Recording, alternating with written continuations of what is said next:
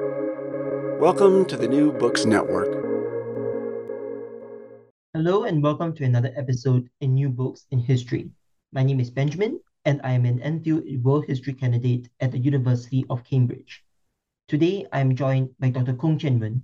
Dr. Kong is an assistant professor at the National University of Singapore.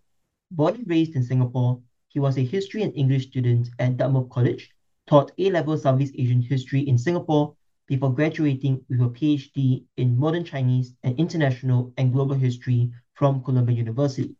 His research straddles the fields of Chinese migration and diaspora, the Cold War and decolonization in Southeast Asia, and modern China and Taiwan in the world. Today, we are discussing Chien Wen's latest publication, Diasporic Cold Warriors, Nationalist China, Anti-Communism, and the Philippine Chinese, 1930s to 1970s, published by the Cornell University Press in 2022. Diasporic Cold Warriors explains how the Chinese Nationalist Party, or the Kuomintang, sowed the seeds of anti-communism among the Philippine Chinese with the active participation of the Philippine state. Beginning from the somewhat surprising finding that the Philippine Chinese were Southeast Asia's most exemplary Cold Warriors among overseas Chinese between the 1950s and 1970s, the book tells the story of the Philippine Chinese as pro-Taiwan, anti-communist partisans, tracing the evolving relationship with the KMT and successive Philippine governments over the mid-20th century.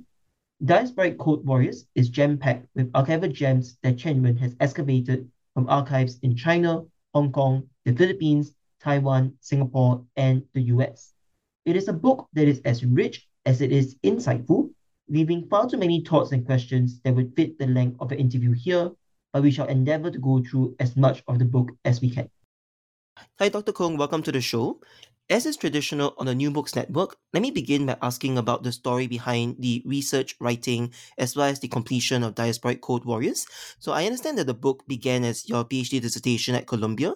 So this obviously must have been a project of many years. Could you share with our listeners how you came to this project and also perhaps how the project evolved throughout graduate school and after you graduated from Columbia? Sure. Well, first of all, thank you so much for having me, Ben. I'm absolutely delighted to be here.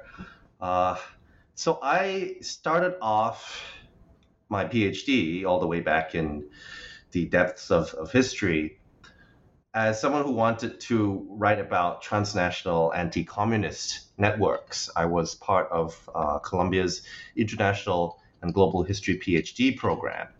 Right? So that, and some of that, as you can see, is in the final product.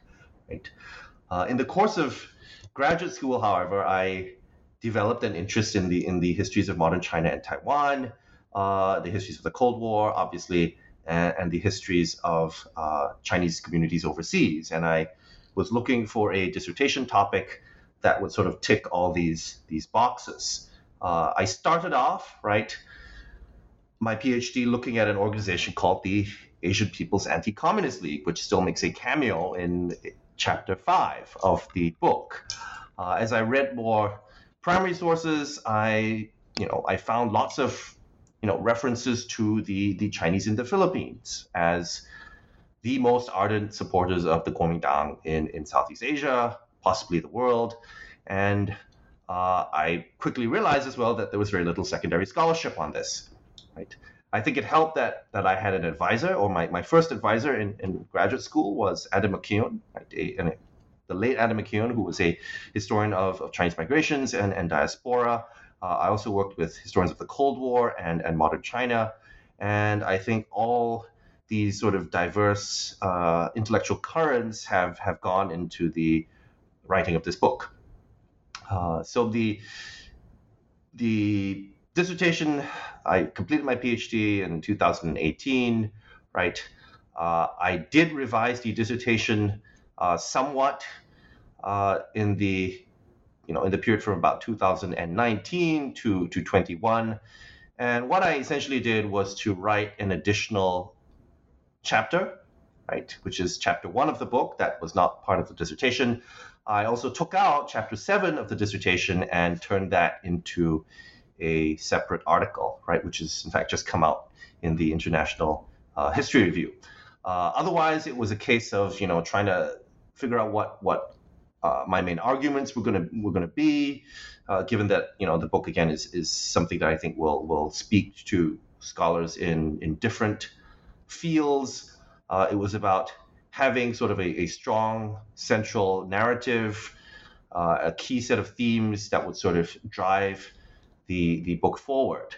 But that was the extent of revisions, and that was the process of transforming the dissertation into a book. So I think what really piqued my interest actually was that this is a study of the KMT in the Philippines during the Cold War. So I guess my question is, did you start out with the Philippines in mind? And if so, kind of like what led you in that direction? Because there's many parts of the Cold War in Southeast Asia that could have been studied. Why the Philippines specifically? Right. So, a couple reasons. One was that, again, as I mentioned previously, I just came across all these sources, right? All these sources by, sort of Republic of China officials, persons affiliated with the Kuomintang, right? All these sources seemed to say the same thing, which was that, the Philippine Chinese are the most ardent, the most outspoken supporters of the Republic of China on Taiwan, right? And I wondered, why was this the case, right? How did this particular configuration emerge, right? It was also pretty obvious from early on that compared to, say, other Southeast Asian countries, the Chinese communities in, say, Malaya or Indonesia, right? The Chinese community in the Philippines had received far less scholarly attention. So there was a sense in which I was doing pioneering work and did not have to engage as closely, I guess you could say, with comparable works in the field, right? I had more freedom, I guess you could say, to sort of define my work in whatever direction and move in whatever directions I saw fit. I was less constrained by what other scholars had said, and I also quickly realized that there was a lot of material, right, out there, material that was relatively accessible, not just in Taiwan but also in the Philippines itself. Yeah, and I think it really shows just from the range of archives you cite. So you cite archives from China, Hong Kong, the Philippines, Taiwan, Singapore, the US, and even some digital archives as well. And I think the arguments in the book also is really wide ranging as well. And I like to now move on to discussing the book properly a little bit more. So in introduction, I think you make several points that I think is actually really important for future scholarship that I would like to pick on as a kind of a starting point. But perhaps as a bit of a primer for our listeners who may not be too familiar with the KMT and the ROC, maybe could I first ask you to maybe just share with us what is the difference between the KMC, the ROC, as well as the relationship between the different branches of the KMT, so the one in Taiwan, the Philippines, Malaya, and so on. Right. That's a great question. I mean, we tend to use the terms, KMT, Nationalist China, and Republic of China interchangeably, but there are, I think, important differences here. So the KMT, the Kuomintang, the Chinese Nationalist Party, right, began as a revolutionary organization, right, in the late late 19th century, right. It began as a revolutionary organization that was banned by the Qing state, right, an organization whose supporters were drawn to no small extent from overseas Chinese, right, in Malaya, in Southeast Asia, and other parts of the world. This revolutionary organization, right, would eventually become a political party, right, and in 1927, this political party came to power in China for the first time, right? By this point in time, the party, of course, was led by Chiang Kai-shek, right? This party then, and this is how the so-called Nanjing Decade begins. The Nanjing Decade of the Republican period begins. This party is then, or this party state, right, is then defeated in a civil war from 1946 to 49 and relocates to the island of Taiwan, although, of course, it has jurisdiction over a number of other territories as well, besides just the island of Taiwan itself, right? And that's the party state that I am, chiefly focused on, right? Although there is a section of my book that focuses on the party state before 1949, right? The Kuomintang in the Philippines, right? Again, is a political organization, a revolutionary organization going back all the way to the early 19th century, right? Although the period that I'm really interested in is sort of the period from the 1930s onwards. This is an organization comprising, again, persons from the Filipino Chinese community, right? It's an organization that is very much connected to, from the 1930s onwards, is very much connected to the Republic of China state, right? And to the party in China, or after 1949 in Taiwan, right? In that the Kuomintang branches in the Philippines, again, are part of a sort of a larger transnational hierarchy, right? On paper, at least, they're meant to answer to the Central Committee, or the Central Executive Committee, or the Central Committee, which is based in the capital, whatever the capital of the Republic of China happens to be at the time, right? So in theory, on paper, these branches of the Kuomintang in the Philippines are answerable to Nanjing or to Taipei. But in reality, of course, right, these organizations enjoy a certain degree of autonomy from the so-called center, right?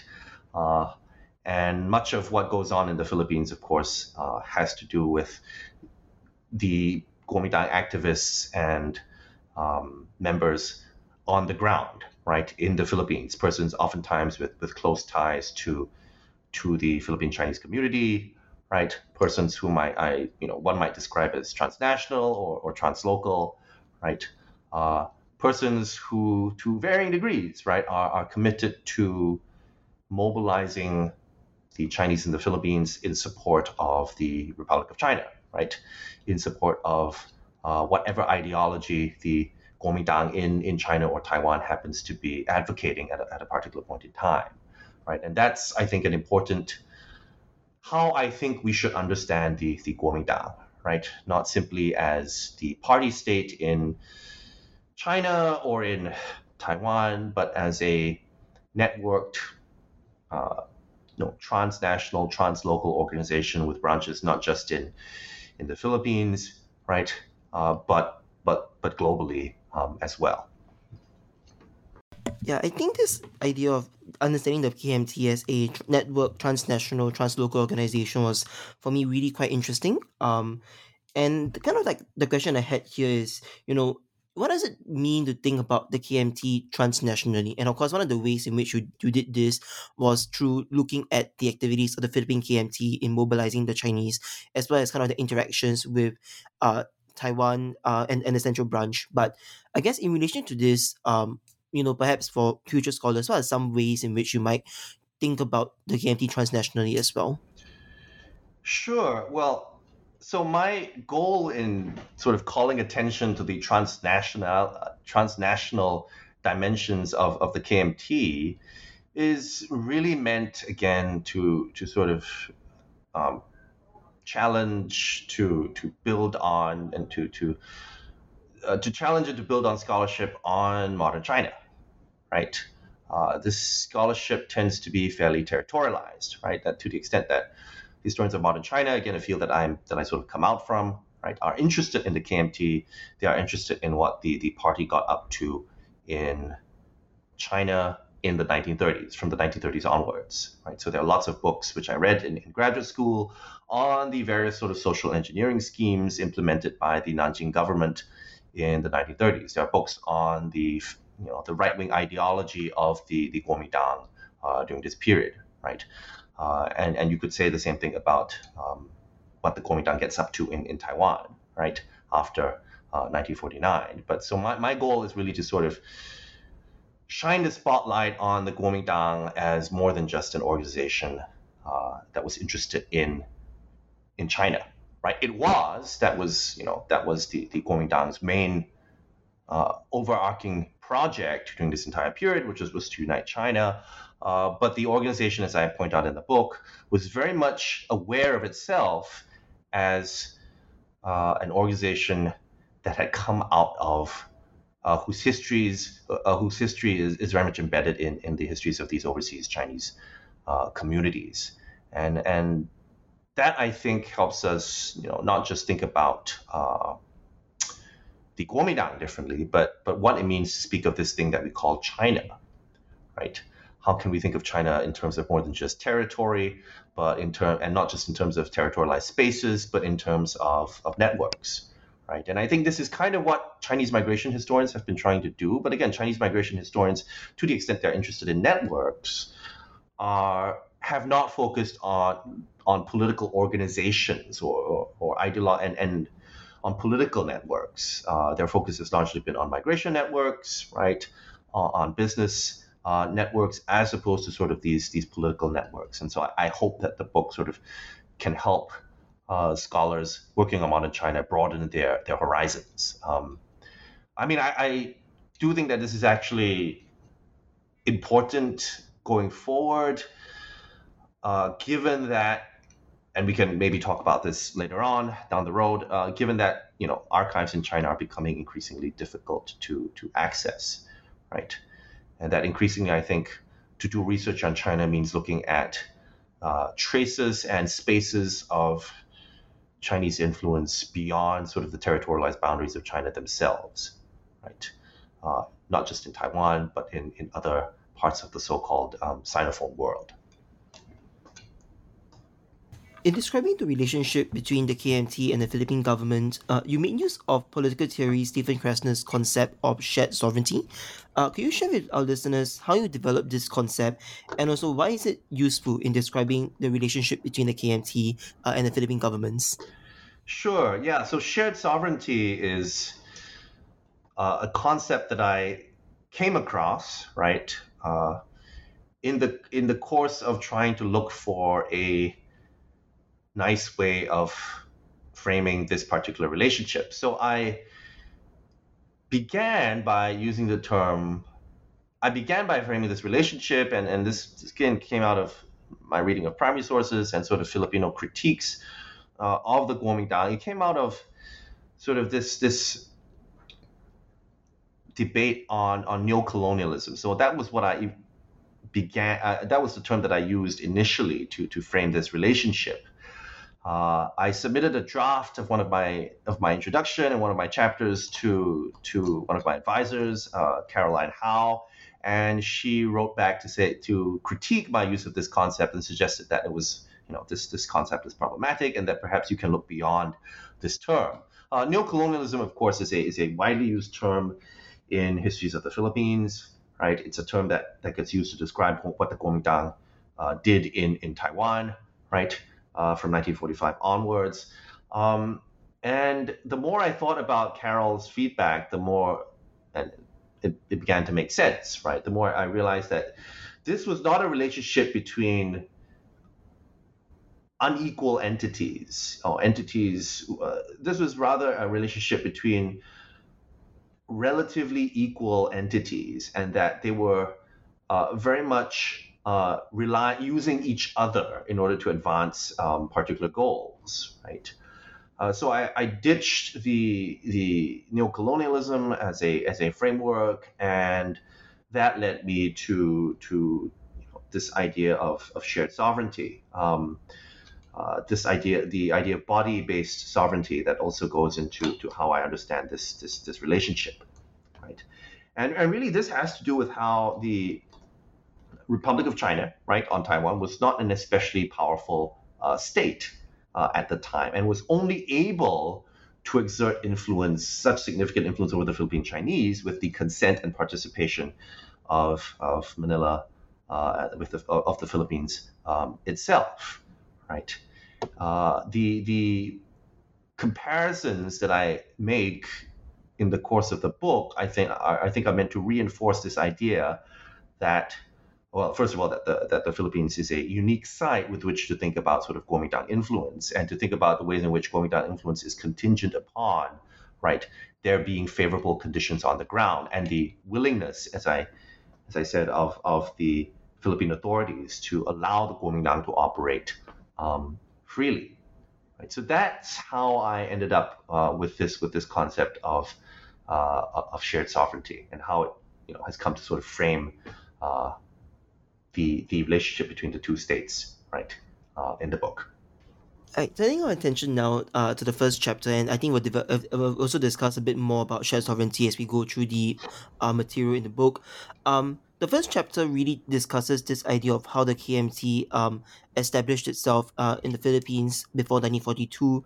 So I was wondering if you could walk us through some of the challenges that the Philippine KMT faced in establishing itself, and what were some of the strategies that they deployed in order to kind of like establish themselves before World War II happened. Sure. So again, the KMT in the Philippines, its history goes back to the early 20th century, right? The period that I focus on in chapter one is the 1930s, right? And this is a period during which, of course, uh, the united front between the KMT and the CCP in China has broken down, right? The two political parties, of course, are at odds with each other during this period. This is a period during which the Kuomintang comes to power in the Philippines, right, during the Nanjing decade, and seeks to institutionalize overseas Chinese affairs. Right, there's a much more concerted, systematic, although again, not necessarily a full-blown effort to sort of coordinate overseas Chinese policy, right, and to mobilize overseas Chinese in support of, again, of nation building at home, in support of the war against Japan, right? That begins in 1937 or in 1931, right? And so it's this period that I focus on, the period leading up to the outbreak of the Second World War, or more specifically the Japanese occupation of the Philippines. And of course, it's during this period that the KMT in the Philippines comes into conflict with Chinese leftists, right? Chinese leftists who have fled persecution in China, right, and who have, and in doing so, have ended up in Southeast Asia, right?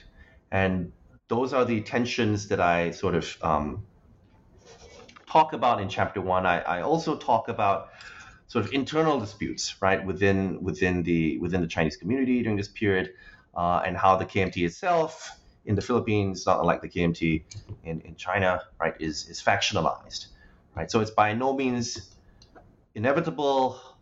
It's by no means clear at this point in time, right, who's going to come out on top, right, which KMT faction is going to come up on top, especially as KMT activists are arriving in the islands from China, right? KMT activists, again, who are part, who belong to sort of different factions of the party in China itself, right? And that brings us up, of course, to the Japanese occupation, where the KMT and the Chinese leftists, right, form sort of different anti-Japanese guerrilla organizations. They sort of temporarily put aside their whatever disagreements they might have had, right, for the sake, again, of pursuing, of resisting the Japanese. So there's a sense in which, if you focus on these sets of political relationships, right, there's a sense in which what's going on in the Philippines resembles, right, it's not identical to, but resembles what's going on in China, right? And then, of course, the war comes to an end, and again, the two sides go back to hating each other and struggling against each other. Actually, towards the end of the chapter, you do make reference to the CCP, and you noted that the CCP had difficulties of their own in mobilizing support within the Philippines, and you also mentioned this idea of the laissez-faire approach of the US towards the overseas Chinese in the Philippines, and how that kind of like maybe gave the KMT some free reign and perhaps some structural advantages that they weren't able to make use of before World War II. So I was wondering if you could perhaps speak to these two factors. So kind of like the CCP in the Philippines, why was it that they weren't quite able to garner the support, and what Right. role did the US play in this? Yeah. Right. Well. So the strategies of diasporic mobilization on the part of the CCP or Chinese left, more generally, right, as compared to the KMT, are quite different in that the KMT was focused on mobilizing persons of Chinese descent, right, in support of the national government's political project, right. Conversely, and if you look at sort of Chinese left wing activists in the islands, these activists were a lot more concerned about building ties between themselves and local Filipino leftists. Right, they're much more interested in entering into alliances with the Hukbalahap, right, with the Philippine Communist Party. Right, and again, relations between sort of Chinese leftists and Filipino leftists isn't exactly straightforward. Although again, that's not really the focus of my book, right? Uh, I do argue that the KMT is advantaged in a number of ways. I mean, the U.S. The U.S. rule is, yeah, it's very much opposed to communism, right? There are instances of uh, operations against so-called leftists prior to the war, although it's harder, I think, to find source material on these sort of anti-Chinese operations, right? Um, but what's really crucial in the context of the Philippines is that the United States, that by 1935, which is when the Philippines becomes sort of a self-governing commonwealth, right? The the Philippine elites have come around to understanding Filipino citizenship in a particular way, right? They've come to understand citizenship in terms of blood rather than in terms of where you were born, right? And this is reflected in the 1939 revised naturalization law, which makes it really difficult for aliens in the Philippines to secure Filipino citizenship, right? So there's a sense throughout the U.S. period that the Chinese come increasingly to resemble a foreign community as opposed to a community again which has had ties to the islands for centuries, right? Over the course of U.S. rule, the Chinese are increasingly constructed as a foreign community that um, is only capable of naturalizing, right? In which we aren't particularly interested in naturalizing, right? Which is why we have all these obstacles, right, in place to inhibit naturalization, right? And so once you have a community that elites and the legal system have marked as foreign, it then becomes easier to to let other external states manage this particular community. Oh, and of course I should say here that uh, that the Republic of China's nationality law is itself grounded in the principle of jus sanguinis, or blood right. And what it effectively means on paper is that anyone of Chinese descent, regardless of where this person has been born, is or can be a quote unquote Chinese national, right? So in other parts of Southeast Asia, this becomes problematic. But as it turns out, in the Philippines, these Filipino understandings of nationality and the Republic of China understandings of nationality sort of converge, right? And so this is the important sort of legal and political groundwork that is laid during the colonial period, which again enables the KMT to achieve a certain degree of hegemony subsequently. I'd like now to look at chapter 2 of the book. And I think so. Chapter 2, there's a bit of a temporal gap between the two chapters in World War II. So maybe as a first question here, Could you maybe briefly walk us through kind of what happened in the Japanese occupation of the Philippines? It's a lot, but maybe like the parts that's a bit more um necessary for our readers, as well as um how the question of collaboration figured in the minds and the politics of the Chinese community in the Right. Philippines, both during the occupation as well as in this immediate aftermath. Because it seems to me that the question of who was a collaborator was one that the KMT and also to some extent the CCP and the Chinese left kind of expounded upon after the war. Yeah. So the with the Japanese occupation, right? Several anti-Japanese guerrilla, excuse me, several anti-Japanese guerrilla organizations formed on both the left and the right. There was, generally speaking, I think, closer coordination among sort of left-wing organizations, right?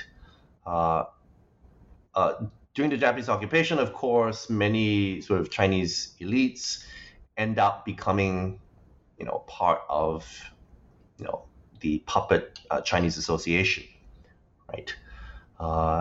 Again, it's not dissimilar to what's happening elsewhere in Southeast Asia, right? In Singapore, for example, right? And of course, as far as the Philippines more broadly is concerned, there are again prominent Filipino elites, including many who go on to hold political office after the war, right? Who again collaborated with the Japanese, right? We have to again, I guess, be mindful here about the problematic, the term collaboration, right? Which I think many historians have sought to question. What happens after the war, of course, is that the collaboration becomes a source of friction between the Chinese left and the Chinese right, right? The immediate period after the war, right, is a period of relative flourishing for the Chinese left, right? The Chinese left turns its attention following the war to persons who had collaborated with the Japanese, right? And this goes back to the war itself, to the occupation itself, during which the various anti-Japanese guerrilla organizations, right, assassinate the various anti-Japanese Chinese guerrilla associations, right, target and assassinate various members of the Chinese community whom they accuse of being collaborators, right? After the war, what happens is that the Chinese left again follows through with this project, right, of finding, identifying, and purging collaborators, right, targeting many members of the Chinese community who participated in organizations like the Chinese Association, right. The post-war Chinese left is also again concerned with going after Filipino collaborators, right, like Manuel Rojas, who then becomes president of the country. As far as we can tell, the Kuomintang is less determined to sort of root out collaborators from within the Chinese community, right? Persons whom it's actually quite, persons who might be party members or persons whom the party might be more willing to cultivate relations with, right? Bearing in mind the need for sort of these political organizations to draw upon support from members of the business community, right? And so that's a source of friction, right? And what happens, of course, as I point out in my second chapter, is that the person whom the Filipino left, including Chinese leftists, targets, Manuel Rojas, then ends up becoming the first post-war president of the country, right? And upon coming to power, Rojas sort of, again, he turns his attention to his political enemies on the left, right, including members of the Chinese community, right? Again, the larger context here is kind of important. This is a period, of course, during which the Hukbalahap, right, again, leftists who resisted the Japanese, right, go from being again persons who resisted the Japanese to becoming enemies of the post-colonial Cold War state, right? So in part the operation against the Hooks during this period is also an operation against the Chinese left, and the Kuomintang is more than willing to collaborate, with the Philippine state, right, in pursuit of the Chinese left, right. So this is a really important period because by the end of this period, the Chinese left is more or less deinstitutionalized, right? Its key leaders by the end of this period have left the islands for China, right?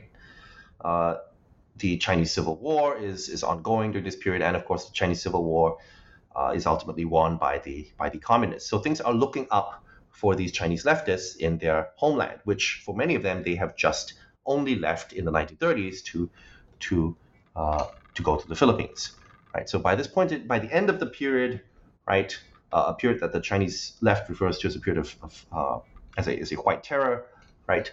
The Chinese left has more or less its key institutions have been dismantled, right? Its key leaders have left for China, right? And the remaining supporters of the left in the Chinese community have gone underground.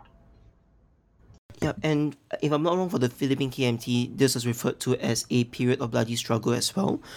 So one of the things I'm interested in, and this is also in part because it's something that my dissertation might be looking at as well, is the 1940s really was also the period in which the Cold War started to gain a lot more traction and also a lot more like intensity in the period.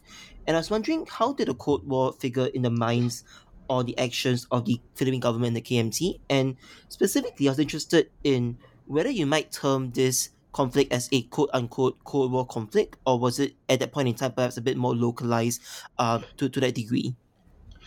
Right. That's a great question. My book is, I mean, I am interested in sort of, contributing to sort of Cold War studies. So the Philippines, of course, is an important battleground in the Southeast Asian Cold War, right? And there's a lot more attention on sort of Filipino communists during this period and the various counterinsurgency campaigns and propaganda efforts against Filipino communism, right? During this period, this conflict between the Chinese left and the Chinese right is in part a Cold War conflict, given how conservatives perceive many Chinese to be sort of supporters of communism. But it's also, of course, a function of the ongoing civil war between the Kuomintang and the Chinese Communist Party, right? We think of the civil war as ending in 1949, but not in the eyes of sort of the Kuomintang, right? At least rhetorically, the Kuomintang was committed to counterattacking the mainland up until the 1970s and 80s. So in that sense, it's not purely a Cold War conflict, right?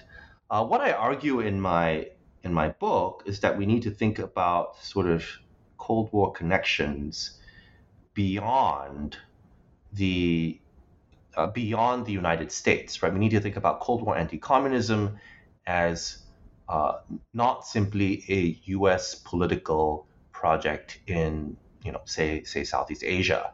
And by this, I don't just mean shifting the attention to local actors or to local governments, right? Which again, historians have done, but to not talk about the United States or to marginalize the United States entirely and focus on what I call intra-Asian anti-communist networks, right? In my case, again, these, as a historian of Chinese migration, right, I try to demonstrate that these intra-Asian anti-communist connections were built on sort of pre-existing political networks, right? Built upon sort of pre-existing ties between Asian states, right? In this case, the networks of the Kuomintang, right? So that is how I would think about my book in relation to Cold War scholarship. So after 1948, as you mentioned, the Chinese left was deinstitutionalized. Most of their key leaders had left for the PRC, and of course, this was a period where the Chinese left was winning the civil war in China. And of course, that meant also that the Philippine KMT also entrenched itself into the political lives of the Philippine Chinese. Given this context, it was, as you write, pragmatic to be ideological, and specifically then to take on the ideology of being anti-communist. So, why was it strategic or pragmatic or even practical to be ideologically aligned with anti-communism, and what could one gain from being perceived as being anti-communist, even if they were not actually so? Sure. So, again, one of the questions that I sort of had to grapple with in the course of writing my book and the dissertation was how far, right, uh, these persons who came out vocally and publicly in support of anti-communism, right, were actually true believers in the, in the ideology of anti-communism and resist Russia, right, 反共抗, right. They certainly were very adept at spouting certain approved slogans, right. Uh, I mean, I think it's difficult for historians, no matter how much material they have, to sort of answer questions with regards to the interiority of historical subjects, right? And that led me thinking about sort of anti-communism as more performative, as performative as much as about true and deeply held ideological beliefs, right? And then it began to make sense in sort of in the context of the Cold War and decolonization slash post-colonial society, right? Much like elsewhere in Southeast Asia, the Philippine Chinese again were discriminated against, right? Were a discriminated minority in the Philippines, right? Much of how we understand the sort of post-colonial Chinese societies in Southeast Asia, right, revolves around again questions of adaptation to various anti-Chinese measures, right, especially in countries where the Chinese happen to be a minority, right. Uh, but such studies of adaptation and adjustment to sort of xenophobia and the sort of the anti-Chinese establishment, right, tend not to, in the context of Southeast Asia, tend not to talk about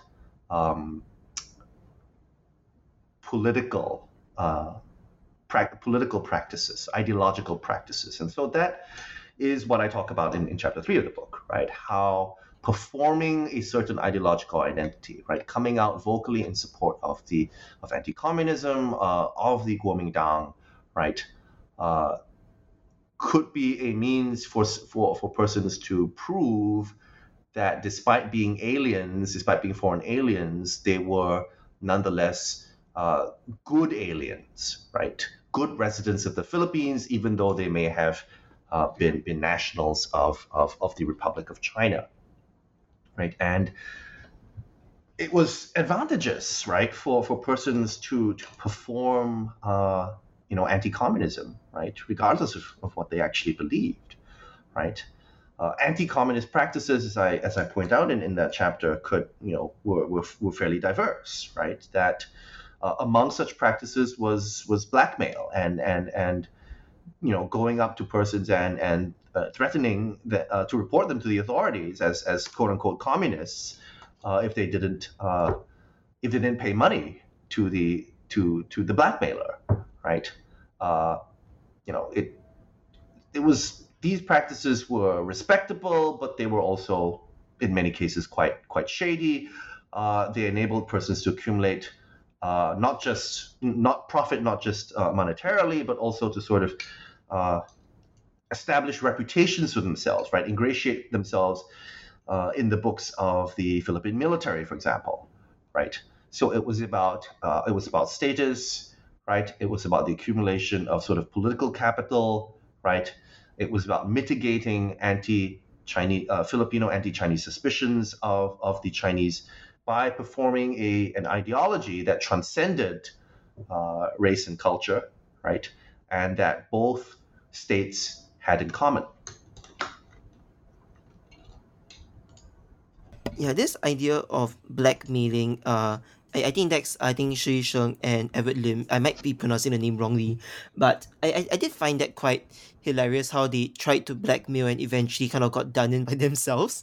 And you also mentioned two other case studies in the chapter as well. So the Philippine Chinese United Organization in support anti-communist movement, or the ACM, as well as Antonio Chua Cruz's group of operatives. So were there any broad similarities other than just the performance of anti-communism between these three different case studies? And also, in what ways did these different examples kind of differ from each other? Yeah, that's a great question, right? So again, what this chapter really shows, I think, is that anti-communism wasn't just something that the KMT did, right? That a lot of persons that I talk about in the chapter, right? Antonio Chua Cruz was not a member of the KMT, right? Alfonso Sisip, for example, who spearheaded the anti-communist movement, right, was not a member of the KMT, right? Shi Yisheng was, Edward Lim sort of questionably so, but regardless of one sort of party affiliation, I think what the chapter demonstrates is that anti-communism was something that multiple persons from within the Chinese community, right, both well-respected elites such as CSIP and sort of shadier criminal types like Chua Cruz, right, sort of came together on, if you will, right? That even though they may have distrusted each other, even they may have not had ties with each other, right? There's a convergence, right, between these different factions when it comes to how one gets by in this particular context, right? A context again that has a lot to do with the Philippine government's ongoing efforts against the Hukbalahap during this period. So various sort of Chinese actors sort of sought to capitalize on sort of anti-Huk sentiment, anti-communist sentiment that crested during this period to advance, again, very, very different interests, right? That for Shi, for example, Shi wasn't a member of the business community. He was not, nearly as widely respected as CSIP, right? And I sort of understand his anti-communism as a means of pursuing status and reputation, despite not being a member of sort of the mercantile elite, right? I see, whereas for CSIP, I see his behavior as more in keeping with sort of, his efforts to adjust to sort of shifting political dynamics in the Philippines, right? And again, where does the distinction between, there are clearly what we consider to be reputable anti-communist practices, right? Publishing an article in a news magazine, right, in English, right, signaling one's sort of ideological credentials, and then there are also the kinds of shady activities that the likes of Chua Cruz and Shi Shen got up to, right? There's another practice, I think, which these persons have in common is establishing institutions, right? Establishing associations to lend a veneer of respectability to one's oftentimes fairly shady enterprises, right? So that's how I would sort of think about these different case studies in my book, in chapter 3 in relation to each other. Yeah, so I think it's quite clear from a discussion at least that the KMT was entrenched, but it wasn't hegemonic. And even in the Philippines in the 50s, there were still pockets of communism, or at least like leftist thoughts that continued to persist. And in this fourth chapter, you raise two case studies, that of Operation Chop Suey and the Ting Tao An, as well as that of the Cebu Reading Club. So maybe could you walk us through both of these case studies and kind of how you understand these to, kind of be manifestation of communism, but also at the same time, like just that really, yeah, and also how it kind of strengthens the relationship and the cooperation between the ROC and the Philippine government. Right. So chapter 4 is centered on something called the Jin Xiao An, literally the sort of the case of the arrested or detained Chinese. And this involves sort of around 300 Chinese being detained in a sort of a mass counterintelligence operation, right, by the Philippine military in December 1952.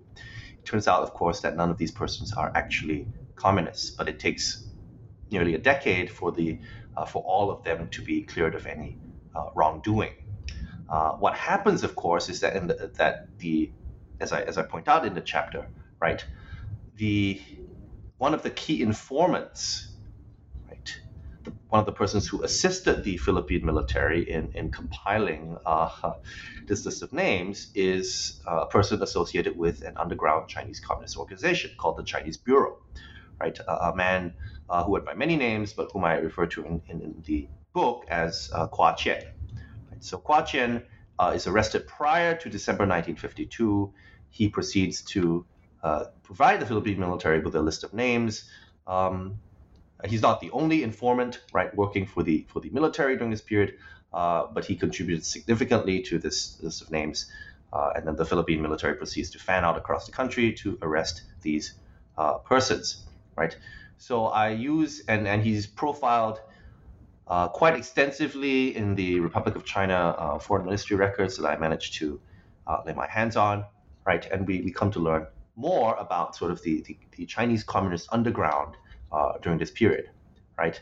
It's this only, I think, reinforces what I was saying earlier about how, by this point in time, the Chinese Communist movement in the country had more or less ceased to exist institutionally, right? And even its ties with the Hukbalahap by this point in time had degenerated substantially, right? So that's evidence of sort of resistance, right, to sort of KMT hegemony. The other case study that I explored in the chapter, of course, has to do with a bunch of students in Cebu, right, the Philippines' second city, right, a city that also has a substantial sort of Chinese population. I talk about a bunch of high school students, again, whom we only know about because they were arrested, right, who, to use a contemporary term, self-radicalize, right, and form a grassroots Marxist organization, right? The kinds of, it's what sort of young people, it's what young people get up to, I guess.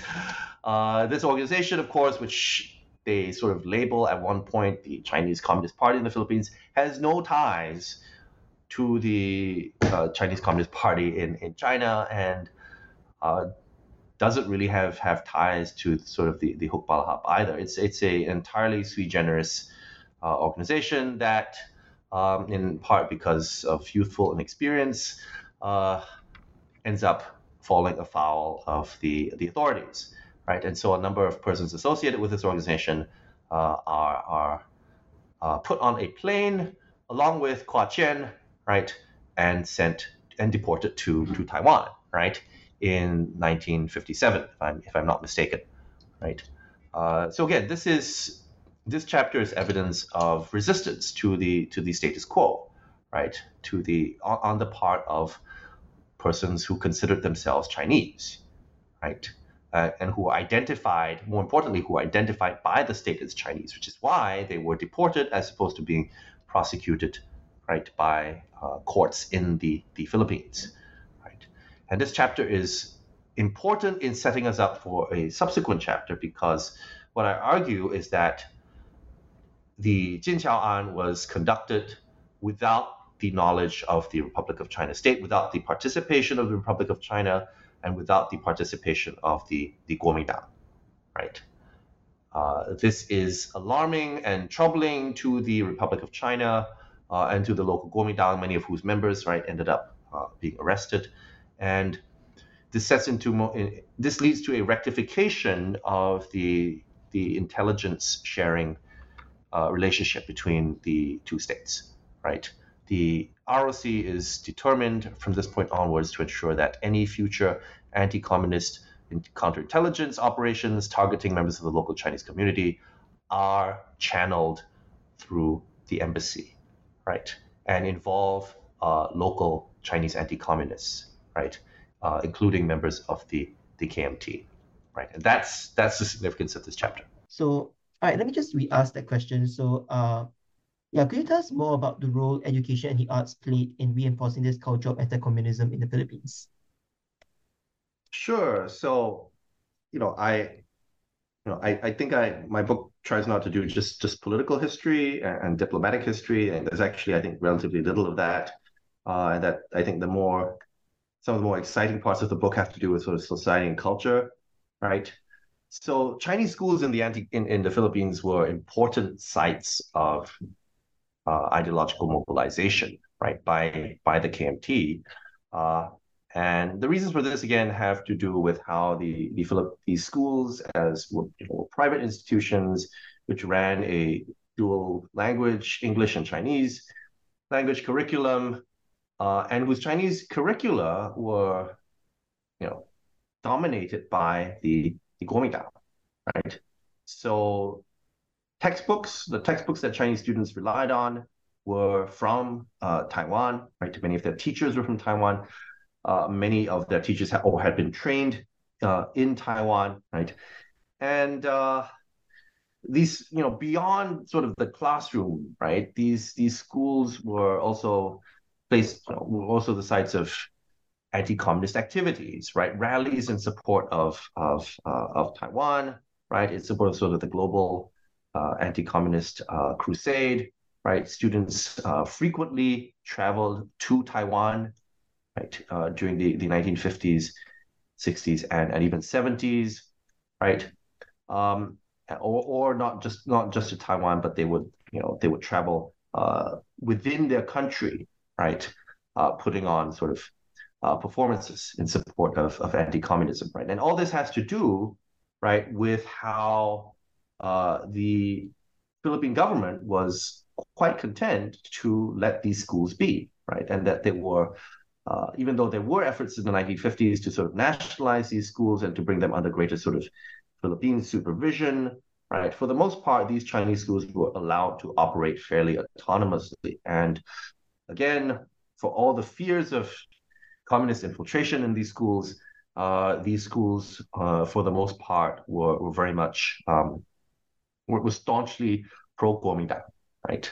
The Kuomintang and the Republic of China Embassy exercised a great deal of control over these schools, right? The embassy was, for example, and the Kuomintang were responsible for vetting teachers, and the leadership of these schools overlapped considerably with the leadership of other leading Chinese institutions at the time, right? Including the Philippine Chinese Anti-Communist League, right, which frequently held activities at these schools. Yeah, and I think one thing that's quite interesting to me, and I think this pops up towards the end of the chapter, is this idea of transnational anti-communism. And specifically, my question is kind of what was transnational about the anti-communism amongst the Philippine Chinese? And what made me curious was two events were mentioned. The first was the failed Hungarian Revolution of 1956, and the second one is a bit more closer to home, Lim Yew Hock's crackdown of the leftist trade unions, students, and teachers in Singapore. Yeah, so when I say that communism was transnational, I mean that the Philippine Chinese participated in networks of not just participated on the one hand in networks of anti-communist organizations that spanned Asia and the globe, but that they also understood their struggle, right, against the Chinese Communist Party in global terms. So there's a sense in which their imaginaries were transnational or that spanned, right, multiple countries, right. So the organization in question here that I talk about in chapter 5 is, of course, the organization that I was interested in at the start of my PhD, the Asian People's Anti-Communist League, right? An organization that, again, I think more scholars are beginning to be interested in, right? But which has received nowhere near the amount of attention, for example, as Afro-Asianism, right? I mean, I would argue, and persons have argued that the organization was a response, right, to Bandung, right, in that it was founded, in fact, just a year before the Bandung Conference, right? So this was an organization of sort of anti-communist activists from across Asia. It was an organization sponsored by Taiwan and South Korea, right? And it is an organization that the Philippine Philippine Chinese anti-communists came to participate in via the Philippine Chinese Anti-Communist League, right? The occasion for this was a meeting of the Asian People's Anti-Communist League in Manila, right? An occasion that attracted again, you know, Chinese anti-communist activists, right, including Shi, for example, Shi Yishe, right? And the other way in which sort of anti-communism of Philippine Chinese was transnational was in their efforts, their understanding of what was going on elsewhere in the world, right?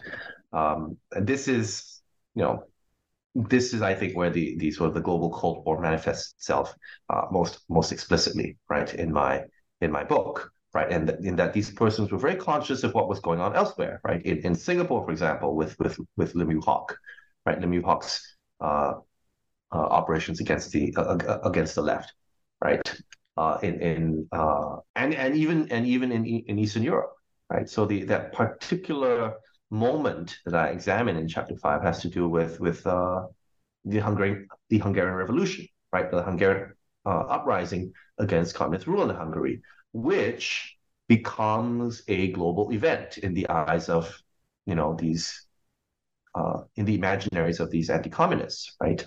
So I talk about how a couple of these Hungarians end up in the Philippines speaking to Philippine Chinese students, having just spent time in Taiwan, right? And they arrive in the Philippines from Taiwan, right? They have a lot of nice things to say about Taiwan, which of course means a lot to the Kuomintang regime in Taiwan. And Philippine Chinese students, right, are made to attend such events, right, to drive home the idea that their struggle, that the ideological struggle of the Kuomintang is part of a much larger conflict. This idea of mobility is also something that you pick up on in chapter 6, where you talk about the visits by the Philippine Chinese to Taiwan. And that this is, it's not just a casual holiday. They were also one way in which the KMT contested with the PRC for overseas Chinese capital, remittances, as well as bodies during the Cold War. It was one way in which the ROC projected Taiwan to the world as more than just a province of the ROC. So the question that I have here is, what does a visit to Taiwan entail? What goes into its organization, and what kind of visits were there? Because you discussed 3 different visits, and they all are quite different from each other. Right. So these, as you pointed out, these were not visits by individuals. These were not people going there for a holiday, right? It was not easy to get into Taiwan, right, at the time, right? And so these visits were organized by institutions in the Philippines, right? Institutions ranging from schools to the Anti-Communist League, right, to veterans associations, right, organized with the support of the Philippine Embassy, right? So these were organized group visits with a fixed itinerary, right, and that tended to be centered on, right, that tended to be centered on certain places in Taiwan that could showcase sort of the progress of the Republic of China, right, to the wider world, right, or that could showcase the Republic of China's ongoing efforts to combat communism, right, to fight back against communism to the rest of the world. So, for example, the offshore island chain of Quemoy or Jinmen was a frequent tourist. Well, it was a frequent destination, right? It was a frequent destination on the itineraries of these Philippine Chinese tourists, right? Because this island was quite literally at the front lines of the ongoing civil war between the two Chinas, right? But people visited for all sorts of reasons, right? Persons could visit for the purposes of what's called military service or 军中服务, right? Philippine Chinese elites frequently visited to celebrate certain important national occasions in the Republic of China, right?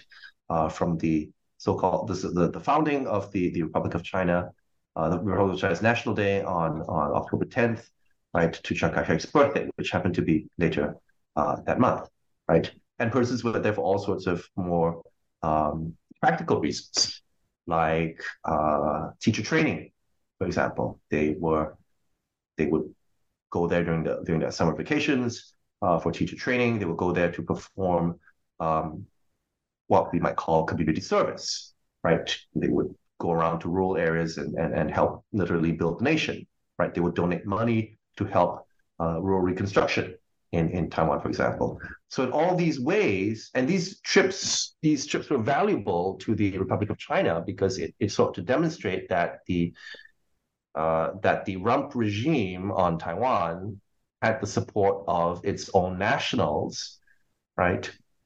Beyond just the island of Taiwan itself. They could point to these multiple overseas Chinese delegations that were visiting the country and that affirmed their commitment to the Republic of China cause, right? A state that did not have sovereignty or territorial sovereignty over the mainland had to turn to other means to legitimize itself as a Chinese nation state, right, in the world. And that's where these trips come in, right? Trips that were carefully managed to ensure that the Republic of China came across in an extremely positive light, right? But which, again, serve certain purposes, more practical purposes from the perspective of the Philippine Chinese themselves.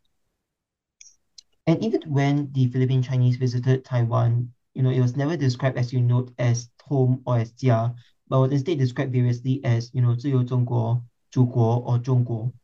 Why is that, and what can this tell us about how the Philippine Chinese saw Taiwan, mainland China, and their relationship to both of these geographic spaces?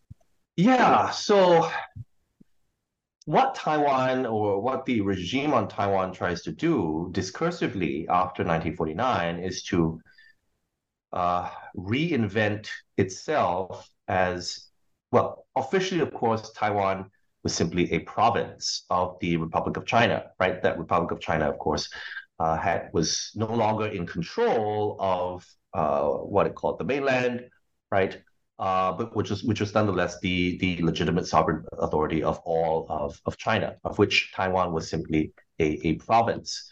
But that sort of narrow legal conception of Taiwan as simply a province of the Republic of China coexists with a slightly more ambiguous conception of Taiwan as free China, right? 自由中国, again, a very, very much a Cold War framing of this particular part of the Republic of China, right? And so the idea was that even though Philippine Chinese would have traced their ancestry not to the island of Taiwan itself, but to Fujian province, right? Currently occupied by an illegitimate bandit regime, right? That even though their actual ancestral homelands were located beyond the Iron Curtain or beyond the Bamboo Curtain, they nonetheless could and should identify with Taiwan, right, as something called Free China, right, as as a bastion of anti-communist resistance to communism, and as the legitimate representative of the nation state that they should be loyal to and supportive of. I now want to return back to this idea of resistance, which you covered in your last chapter about the Chinese Commercial News Affair. And one of the things that fascinated me about this affair was that the Chinese Commercial News, or the CCN, they weren't overtly pro-communist. They were, in my reading at least, just journalists trying to maintain political neutrality as well as journalistic objectivity. Yet, because of the actions of the Philippine KMT in, effectively shifting the Overton window towards the right, even neutrality became spotlighted as pro-communist, especially when the CCN's call for hybridization appeared to undermine the ethnocentrism of the KMT, which you mentioned earlier. And from this, I have kind of two related questions, and I'll ask the first one first, which is, what were the allowable means of dissent in the status quo at a point in time? So we know that communism was definitely not allowed, right? And you refer to this idea of anti-communism or non-anti-communism. What did that look like? Yeah, so the Chinese Commercial News is was a newspaper, was a for all intents and purposes, a liberal centrist newspaper, right? That was committed to providing fair and balanced coverage of news on China, right? And that was determined to feature news on China from multiple news sources, right? Including not only including the Republic of China's official news service, but from international news outlets as well. And this gets the newspaper into trouble with the KMT, right? An organization that was committed again to outputting right-wing anti-communist propaganda during this period. A newspaper that actually had a party that actually controlled two other newspapers, two of the four Chinese newspapers in the Philippines at the time, right? So this is unacceptable to the KMT, right? This is unacceptable to the Republic of China embassy as well, right? The CCN is also very much an advocate of cultural integration, right? Its strategy, its tactics, right? If we think of sort of anti-communism, the hegemonic anti-communism as a series of strategies, to use Michel de Certeau's term, then these tactics which contest the ideological status quo, right, take the form of, for example, in the case of the Chinese commercial news, questioning the Sinocentric and ethnocentric ideology of the party by advocating for cultural integration, right? By advocating for naturalization, right? This is not support for communism, right? This is liberalism in opposition to anti-communism, right? Or liberal centrism, liberal multiculturalism, right? In opposition to right-wing anti-communism. And of course, as you pointed out, right, given the Overton window at the time and within the Chinese discursive sphere in the Philippines, this ends up being problematic, right? But so this Chinese commercial news was a major source of anti-communism, right? Because of course it would not have been it would have been suicidal to sort of come out vocally in support of communism, right? But of course, ironically, they were, right, constructed as pro-communist. And that kind of led them to be deported by President Marcos in the early 1970s as a result. So I guess from here, I guess the question I kind of had, and this is the second question, is, how is this, or how might we understand this as well as an example of shared sovereignty? Because I think this is one area where it becomes you really see, I think, the cooperation between the Philippine government as well as the ROC as well. Yeah, so I was fortunate again in my archival research to come across quite a lot of material from the Republic of China side on the Yu Yutong affair, right? Material that I don't believe scholars have actually looked at, right? And these materials, I think, document the collaborative relationship between various organizations, right, and entities in opposition to the Chinese commercial news, right? It's a conspiracy, right? It's actually a conspiracy, behind the scenes conspiracy against this newspaper, right? The Philippine military spearheads the operation, fronts this operation, right? But the Kuomintang and the ROC embassy play a crucial behind-the-scenes role because the Philippine military, and this is something that applies to sort of more broadly to my book, doesn't know Chinese. It doesn't have Chinese persons on its payroll who can speak Chinese. So in effect, it has to outsource, right, part of its counterintelligence operations to persons who do know Chinese, right? Of course, the ROC embassy and Kuomintang activists, right, are more than willing to play this role, right? And so this is how sovereignty is shared, right? In the course of the deportation board hearings, not just in 1962, but also in 1970, right? The KMT also provides key witnesses, right, to appear at these hearings and to interpret certain documents in a certain way so as to cast the Chinese news, the Chinese commercial news as a pro-communist outlet. I should mention here that these are deportation board hearings, right? They are not hearings before a judicial entity, a formal judicial entity, given that the persons in question are foreign nationals. And what you need to know about these deportation board hearings is that you don't need the bar isn't especially high when it comes to evidence, right? You don't need to prove conclusively that these persons are pro-communist, right? It is enough for one to prove that these persons are undesirable, whatever that means, right? For them to be deported. So deportation is very much a political process, right? And that's the reason why Marcos in 1970 can sort of cut short these hearings by ordering the Yutongs to be deported to Taiwan, because deportation is an executive decision. Right? And it's interesting as well because, after this, the affair, the shared sovereignty arrangement between ROC and Manila kind of unraveled in the 70s, shortly after this affair. So I was wondering if you could maybe share with us, what led to the unraveling of the shared sovereignty arrangement. Sure.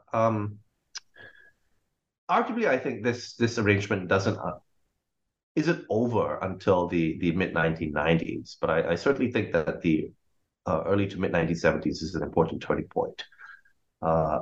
So what happens, of course, is that the Yutongs are deported to Taiwan, right, in May 1970, and Filipino journalists who've written about this case have argued that Marcos was essentially using this to prepare the way for martial law, right, which of course is declared a couple of years later, right? This year is the 50th anniversary of the declaration of martial law, right?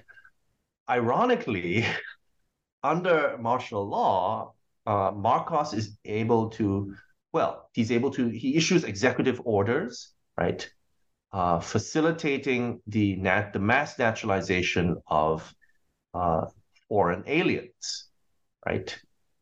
In other words, he by executive fiat, he undermines a key pillar of the Kuomintang's hegemony in the Philippines by making it much easier for local Chinese to become Filipino citizens. And a lot of them do end up becoming Filipino citizens, which I think goes to show you just how far persons identified with the Philippines as opposed to the Republic of China. So that's one thing Marcos does, and he does that in preparation for normalizing diplomatic relations between China and between the People's Republic of China and the Philippines, and this happens in 1975, right?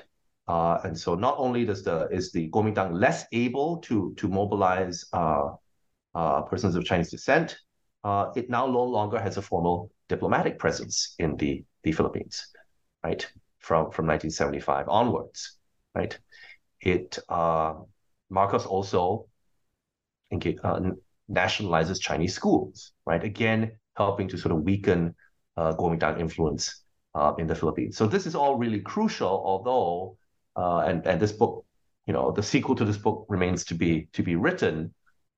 It's pretty clear that this process, this decline, this decomposition, right, is pretty slow, and it's not really until the mid 1990s that the community has shifted fully over to supporting the People's Republic of China, or to having closer ties with the People's Republic of China.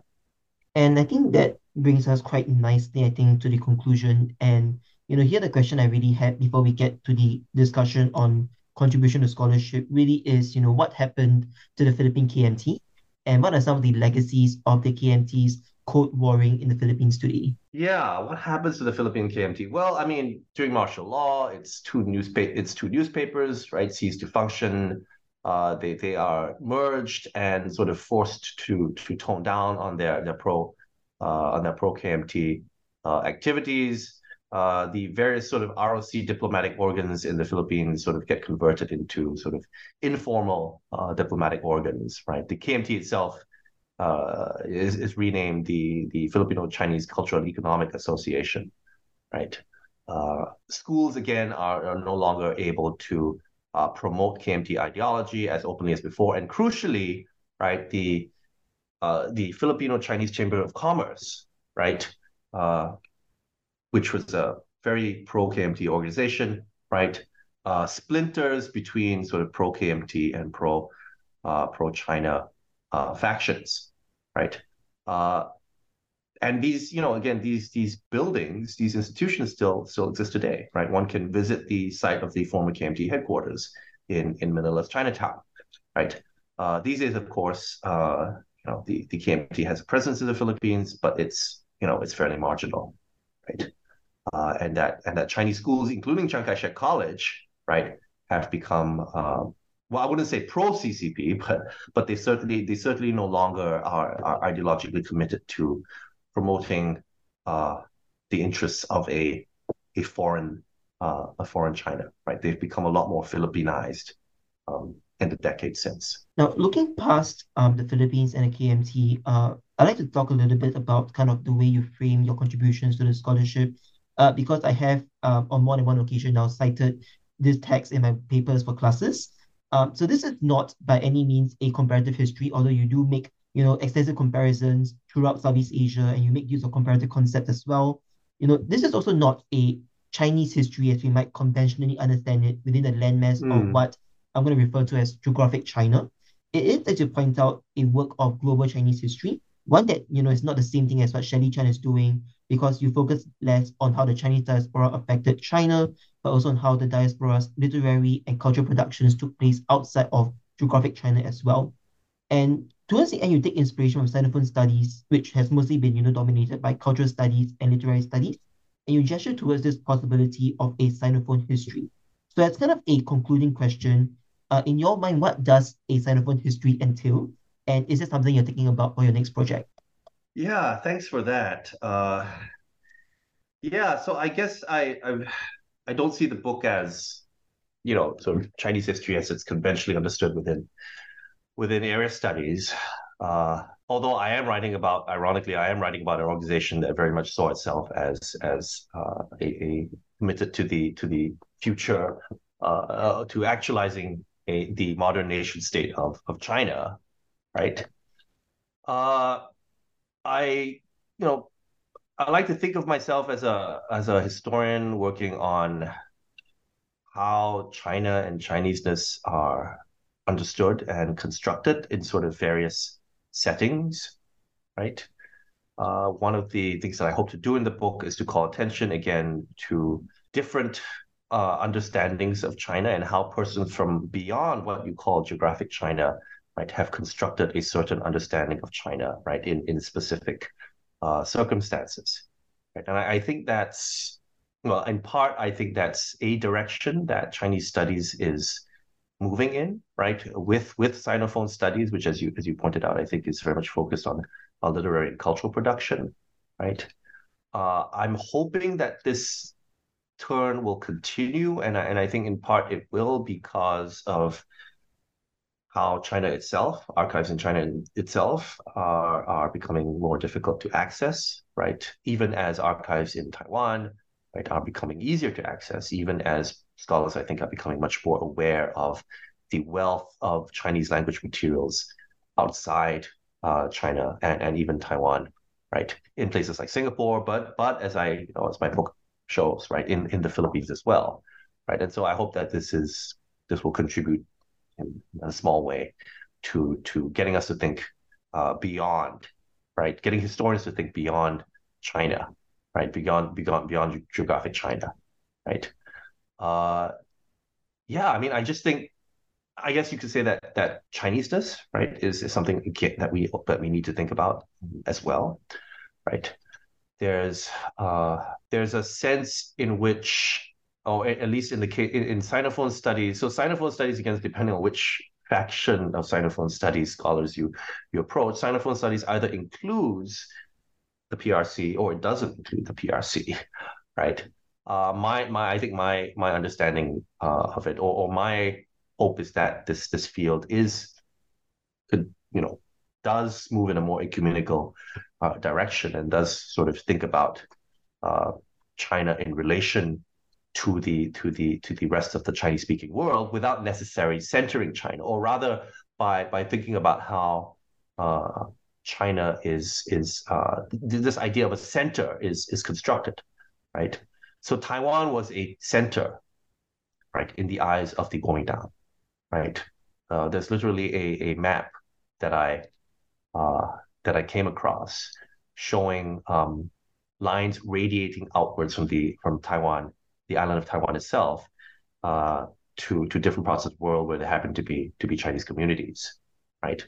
I mean, the Philippines, again, the Philippine Chinese community was itself sort of a center. If you think about, what it means for something to be a center, right? So that's, again, I think, something that I'm trying to do, right? Which is to think about the constructedness of Chineseness and to think about how politics and ideology inform our understanding of Chineseness. There's a sense in which we understand Chineseness in relation solely to ethnicity and culture, right? There's a sense in which studies of Chinese in sort of a post-colonial setting tend to emphasize localization and indigenization, right? But especially in the case, for example, of Malaya. But I would say, in my case, this process of indigenization and localization, right, involves, ironically, embracing or pretending to embrace a state that is referred to itself as China, right? So again, Chineseness in the context of the Cold War, I'm not the first person to say this, right? I think has to be understood in relation to the sort of large geopolitical concerns. Okay. Oh, and you had a question about where I'm going next. Yeah, so I was fortunate enough to receive some funding from the Singapore government to work on a book, presumably, if I ever get around to writing it, a book on what I like to tell people at this point in time is a cultural history of relations between Singapore, China, and Taiwan in the 70s and 80s. So again, this is like the first book. This is a book that does not presume to do very much diplomatic history, right? It does not presume to think about to focus too much on visits, high-level visits between these two countries. And then what I'm really trying to do in this country is to look at how ordinary Singaporeans, right, came to understand China during this period.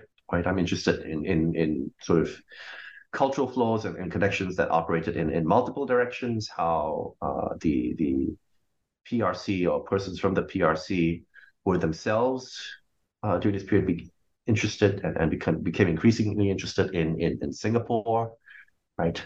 I'm interested in sort of how knowledge, right, is produced by Singaporeans about China, right? By Singaporeans about Taiwan, by persons in Taiwan about Singapore, and by persons in China, right? By intellectuals and in China about Singapore. And so I'm sort of trying to cast my net pretty wide at this point in time. I'm looking at sort of intellectual exchanges. I'm looking at debate, Chinese language debate competitions. I'm looking at sort of Taiwanese pop music and its influence on sort of Singapore and Chinese folk songs during the 1980s. I'm not quite sure again how to assemble all these elements into a single coherent narrative, but I think hopefully that will come with time and more research. So that's what I'm looking at, right? I think the 70s and 80s is a really exciting period to be working on. It's a period that does not lend itself, I think, to archival research, given that, well, certainly not in China and certainly not in Singapore, given that archives from that period either don't exist or simply aren't accessible. But there's a great deal of sort of printed material out there, including material at my own university library that pretty much no one has looked at, right? If you think about the Singaporean history, and so much of it, I think, with regards to the Chinese community, is about the 50s and 60s, right? It's about the struggle, the anti-colonial struggle. But what happens afterwards, right? It isn't, I think, just a story about the state seeking to manage Chinese society in this country, right? It's about representatives of the Chinese community in this country, sort of understanding, thinking about themselves within sort of the wider Sinophone world, and hopefully that will come across in the book that I will hopefully eventually write and get published. Yeah, if you get to the book, genuinely, I would love to read it, especially the part about Taiwanese pop music, because that's kind of a guilty pleasure of mine. Yeah, thank you very much, Dr. Kung, for joining us today. This has been a great conversation. I've really learned a lot from you as well as about the writing process for Diasporic Code Warriors. Thank you so much, Ben. It was my pleasure to be here.